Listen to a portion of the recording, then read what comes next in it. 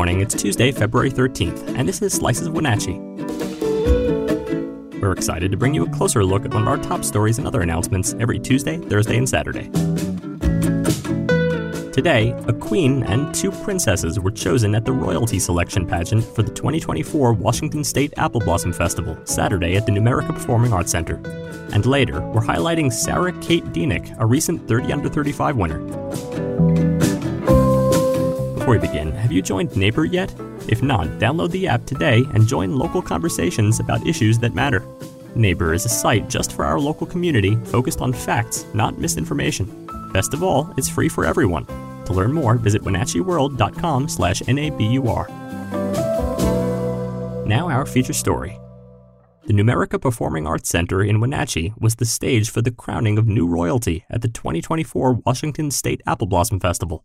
This year, the festival honored Ella Stimmel as the queen, with Lexi Fennell and Jenissa Hepton named princesses, each representing the rich tradition and community spirit of the event. Ella Stimmel, daughter of Taylor and Leah Stimmel, has been bestowed with the queen's crown and robe, symbolizing her reign over this year's festivities. Alongside her, princesses Jenissa Hepton and Lexi Fennell, daughters of Tiffany and Brad Savage, and Jeff and Heather Hepton and Dave and Heather Fennell, respectively, complete the royal trio. Their selection was not just a testament to their individual merits, but also a celebration of the values the festival holds dear.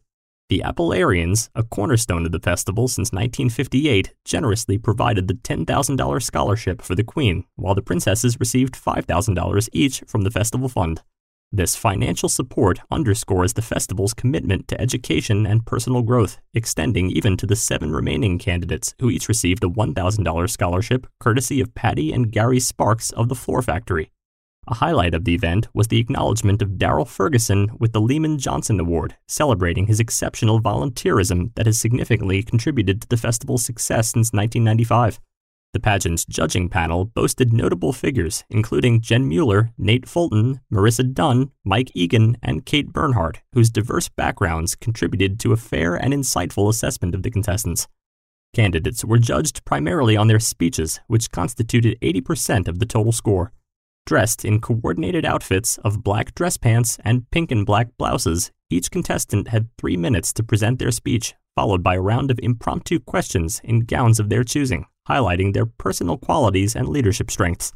The awards ceremony recognized not only the new queen and princesses, but also celebrated individual achievements, such as the most photogenic, congeniality, community involvement, achievement, and most original speech.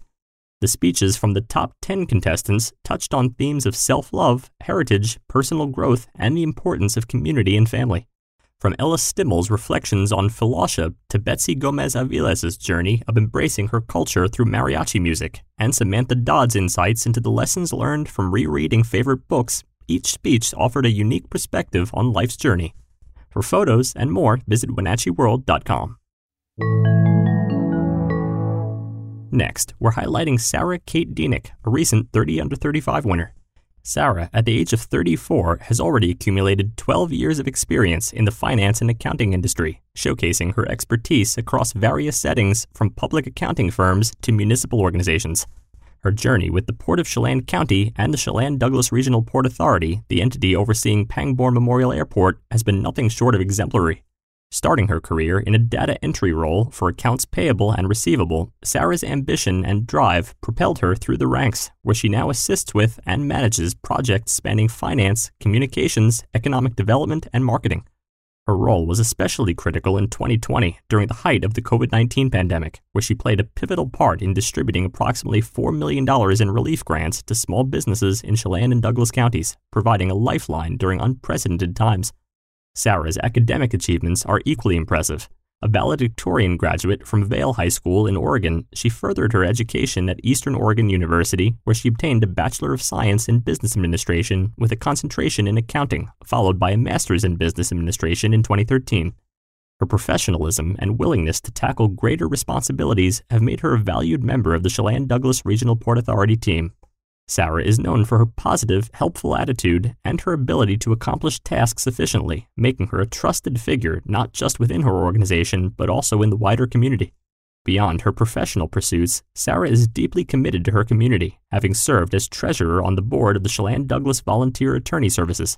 This local nonprofit offers free legal services to those in need, further exemplifying Sarah's dedication to giving back. As for the future, Sarah believes that leaders should honor the past while embracing the changes of an ever-evolving world. For communities like Chelan and Douglas counties standing at the crossroads of change, this perspective is crucial.